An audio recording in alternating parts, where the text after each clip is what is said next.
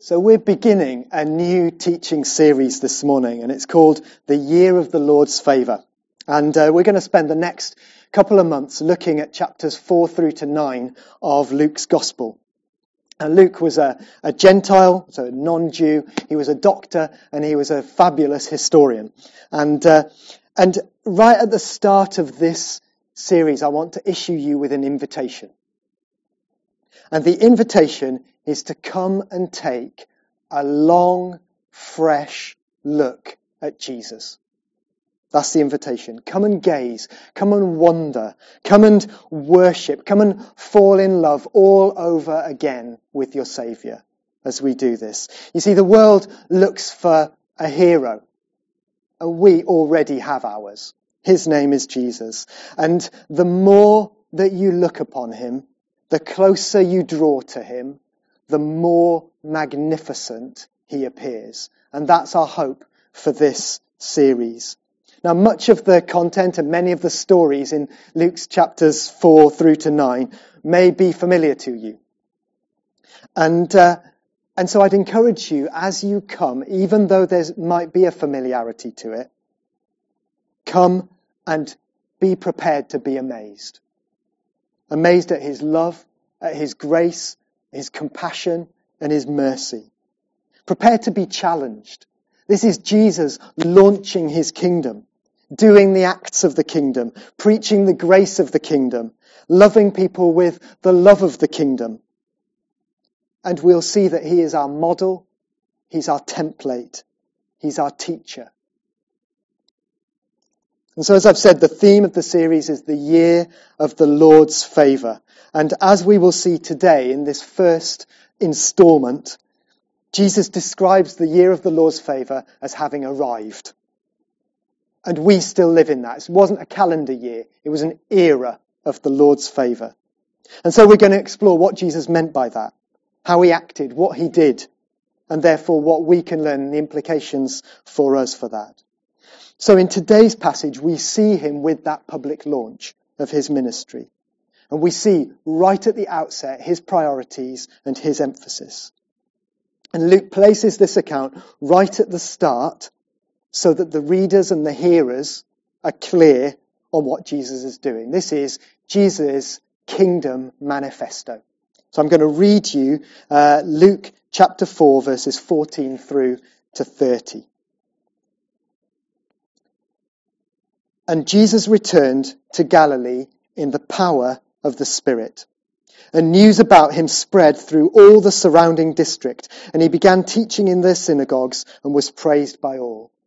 And he came to Nazareth, where he had been brought up, and, as was his custom, he entered the synagogue on the Sabbath, and he stood up to read.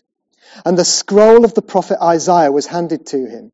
And he opened the scroll and found the place where it was written, "The Spirit of the Lord is upon me, because he's anointed me to preach good news to the poor. He sent me to proclaim release to the captives and recovery of sight to the blind, to set free those who are oppressed, and to proclaim the year of the Lord's favour."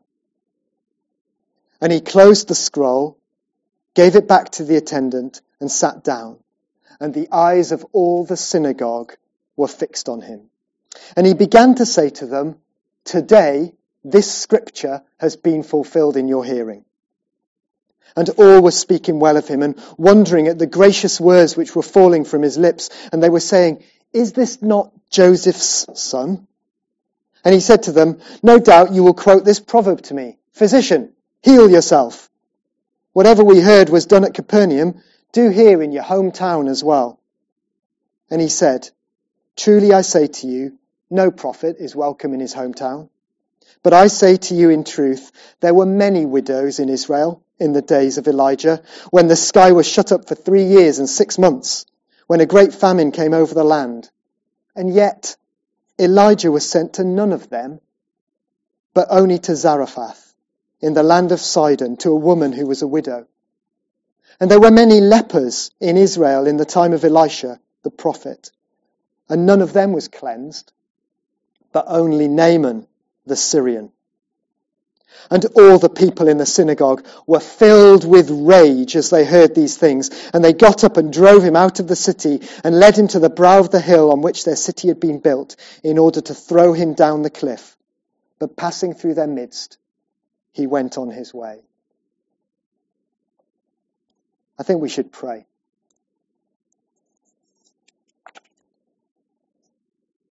Lord Jesus, we thank you for your word. We thank you for the privilege that we have as your people, being able to gather around your word, study and read and learn and be inspired to go and fulfill the calling that you've called us to. And so we pray as we look at this passage, this launch of your ministry, would you speak into our hearts and stir us for action for you. Amen. So Jesus has been going around in verses 14 and 15 in the power of the Spirit, doing loads of stuff. He's been teaching in the synagogues, as particularly mentioned, and other things as well. And is being generally praised by the people he encounters. And so in verse 16, he comes to his hometown and he comes to worship. I love the phrase, as was his custom, as was his habit, he went to worship.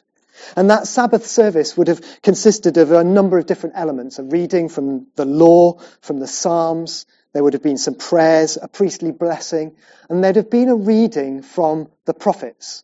And then there would have been an interpretation of that reading, usually from a visiting or travelling teacher.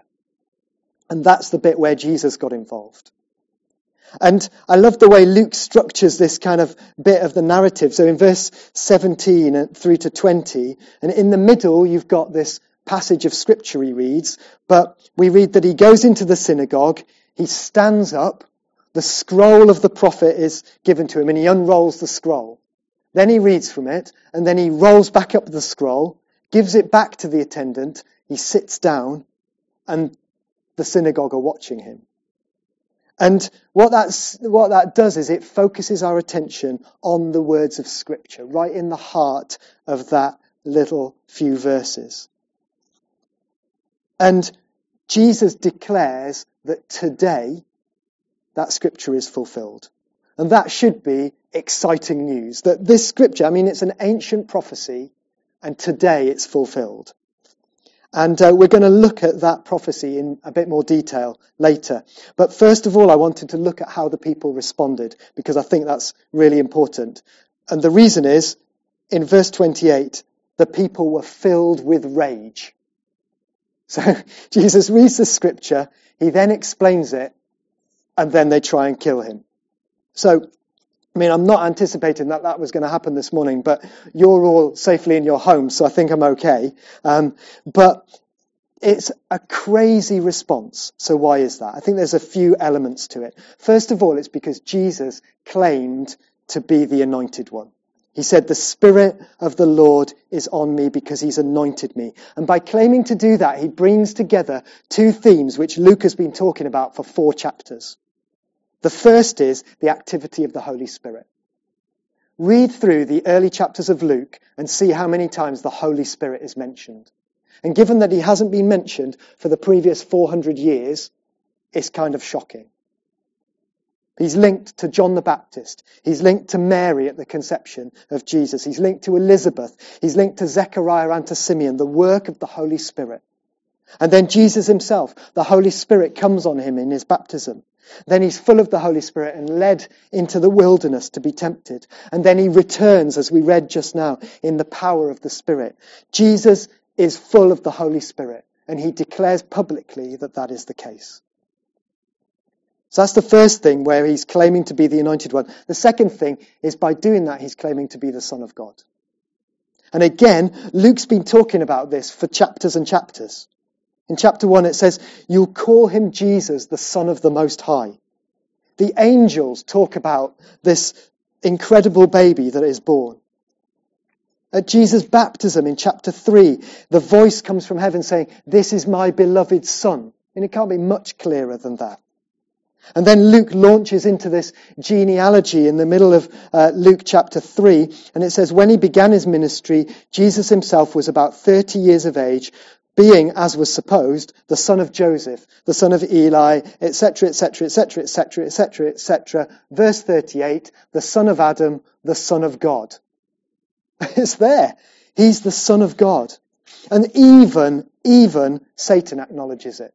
In the temptations in chapter 4, he says, if you are the son of God, then why don't you do this? And these two things, the activity of the Holy Spirit and Jesus being the Son of God, kind of come together in this claim that Jesus says, the Spirit of the Lord is on me because he's anointed me to preach good news to the poor. Jesus is setting himself up as the anointed one. It was kings who got anointed. The baptism for Jesus was his coronation, if you like, where the Holy Spirit comes on him. What he's doing here is the inauguration address, as we'll see in Congress in the US later this week. The launch of the next reign. The people of Israel were awaiting the anointed one who would be Messiah, the Saviour, the King of the line of David, the long expected one. And Jesus declares, the Holy Spirit's on me, not just a one-off anointing, but he will remain on me. He's claiming to be the king. And their response is, isn't this Joseph's son? Well, no. This is the Son of God. And so as the gathering in Jesus' hometown synagogue start to listen to him, really what they want is for him to come and perform a few tricks, like he did down the road at Capernaum, the nearby main town. It's kind of, hooray, Jesus is back in town. Joseph's son is here. He's come to perform. No. He's not going to do that. This isn't simply the son of Joseph. It's the Son of God. The King of Kings is in town. And the crowd didn't like it. He won't be accepted in his hometown. He came to his own, and his own did not receive him. So that's the first reason why they might be enraged, is because he claimed to be the anointed one. The second thing is that he quotes from Isaiah 61, but he changes the emphasis. See, Isaiah 61 was a popular passage. It was one of their faves, on the top 10 list. Isaiah 61 would be up there. And if you go back to Isaiah 61, the next verse, Jesus says, proclaim the year of the Lord's favour, and the next bit is, and the day of vengeance of our God. And he doesn't say that. They're not happy about that.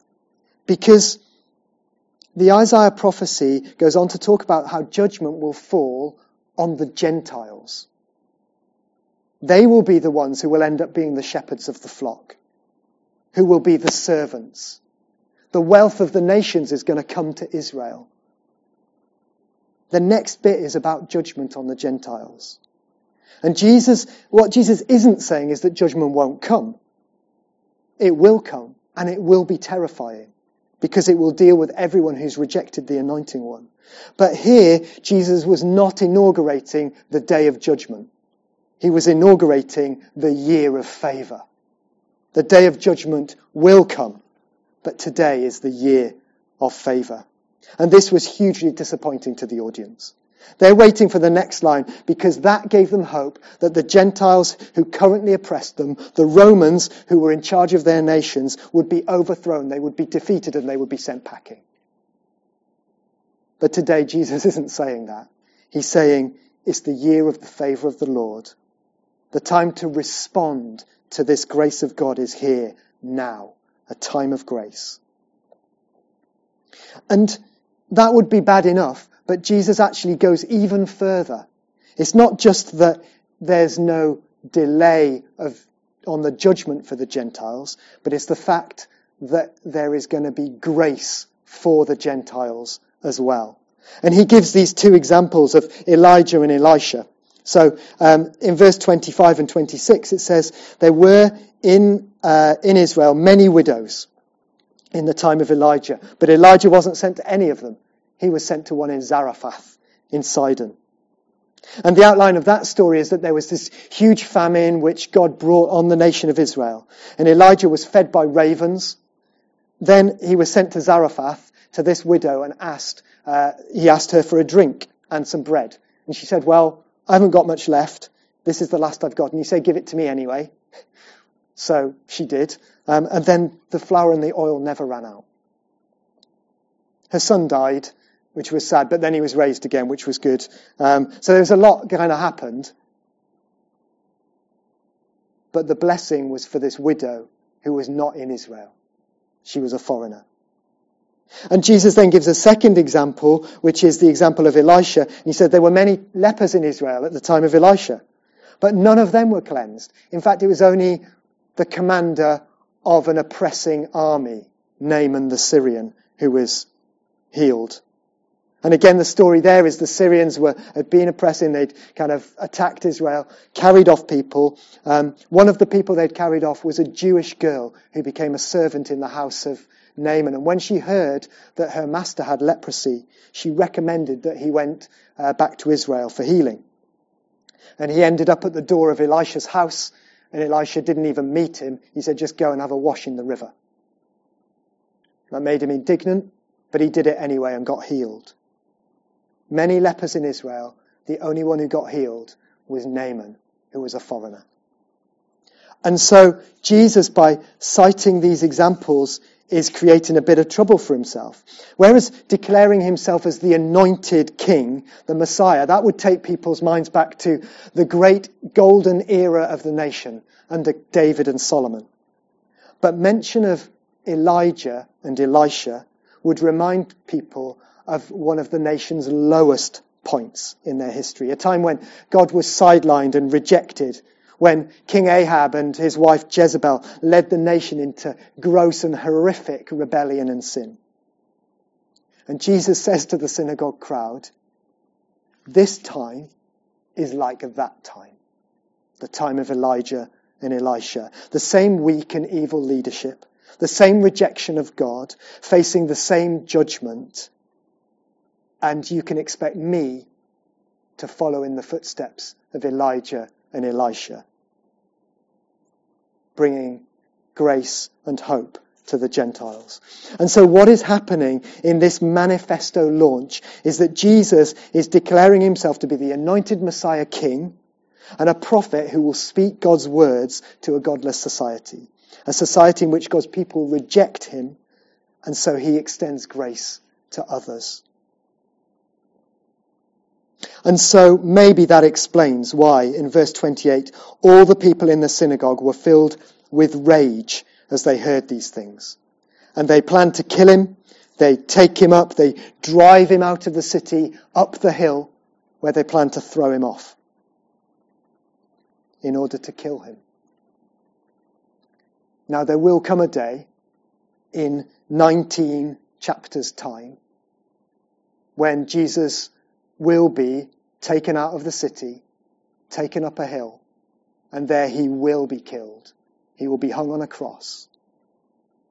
But now was not the time for that. Now was the year of favor. Now was the time when the kingdom would be launched out. And so Jesus was able to walk back through the crowd. His time had not yet come. And we think he never went back to Nazareth. They rejected him. And so he left. So that's the kind of wraparound story, if you like. But what's the message? What's the kingdom manifesto that Jesus launches here? And what does it mean for us? I'm going to look at this pretty briefly, because these themes will emerge again and again over the next few weeks. But I want to give some headlines so that as we're looking through chapters 4 to 9, we can look out for these themes.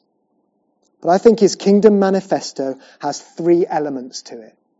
There's proclamation, there's working for justice, and there's compassion.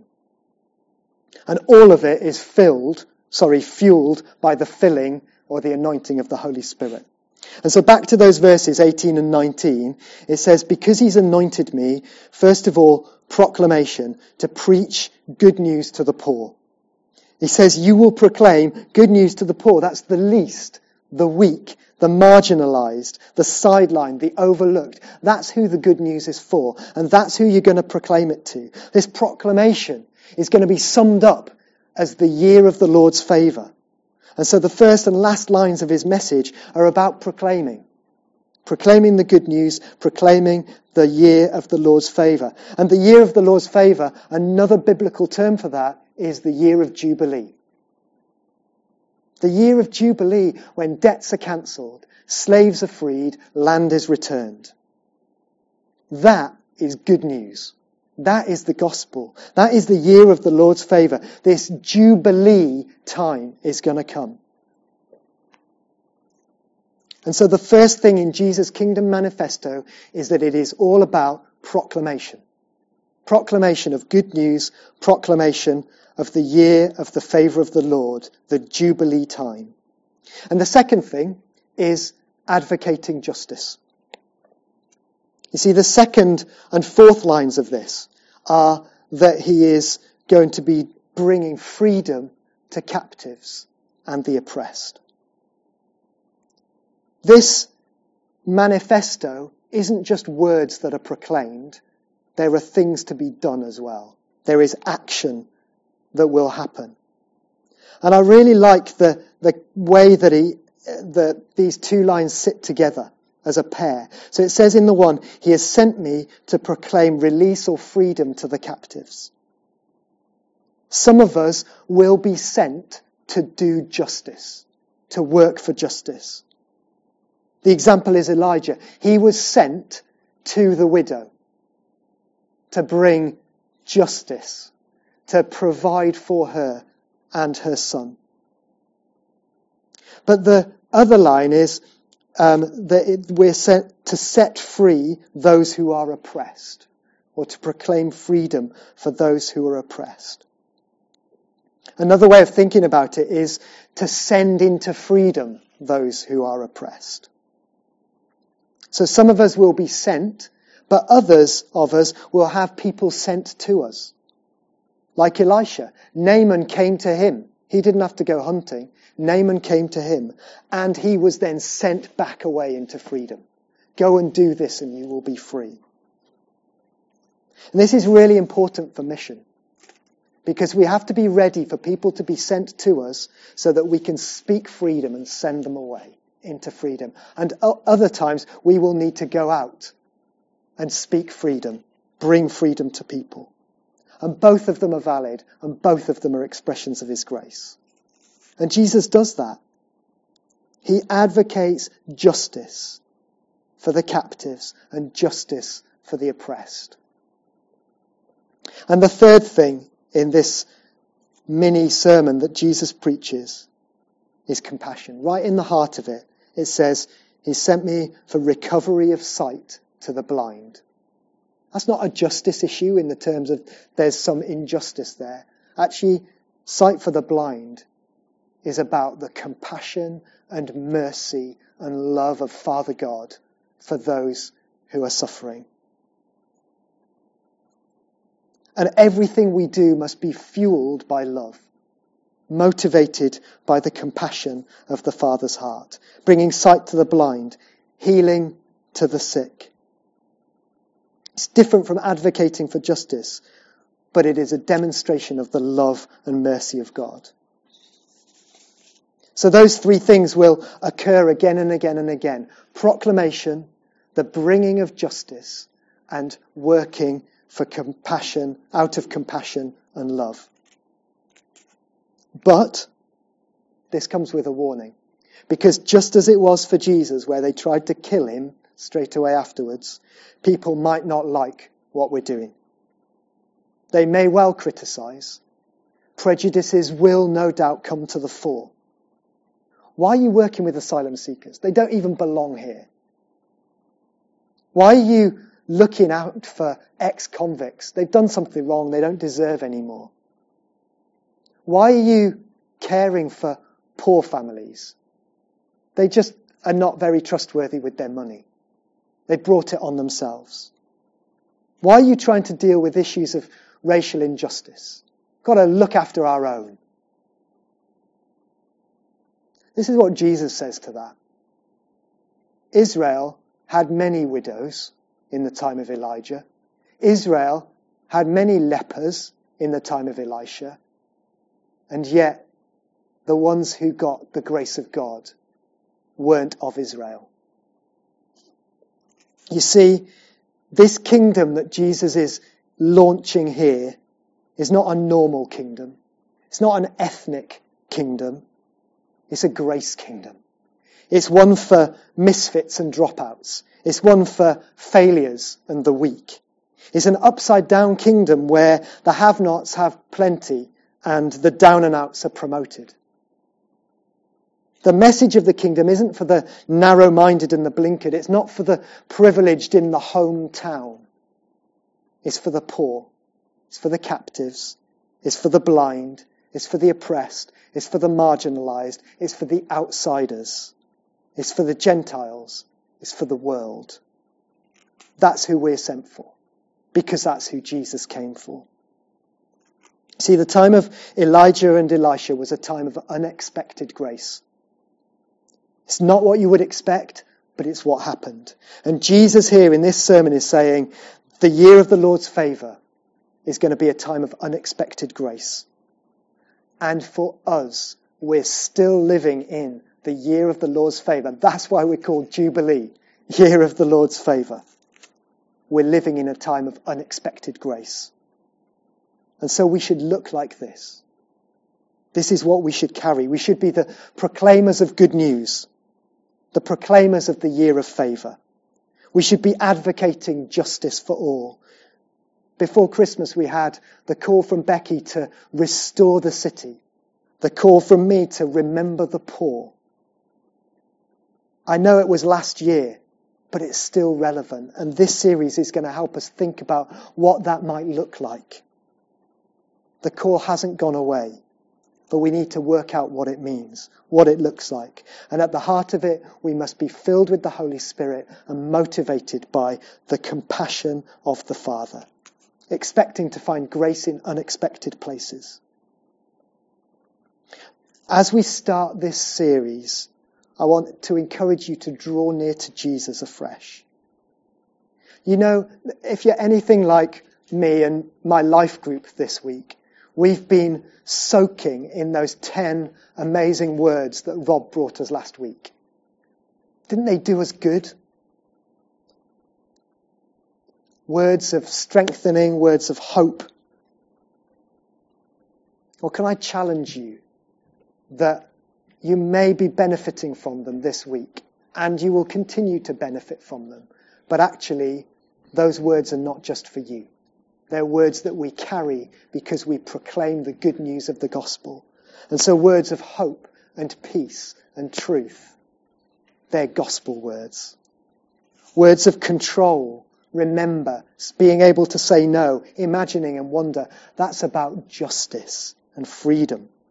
The celebrate and laugh, that's about the year of the favour of the Lord.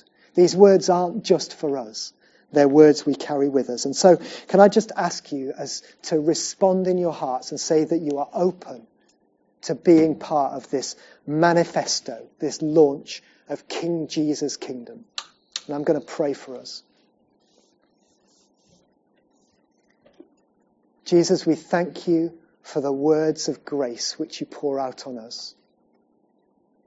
And as we've listened to your manifesto and seen the reaction of hard-hearted people, we say, would you soften our hearts? May we be people who proclaim the good news to the poor, who carry the year of the Lord's favour wherever we go, who work for justice, and who are filled with your love and your compassion. Amen.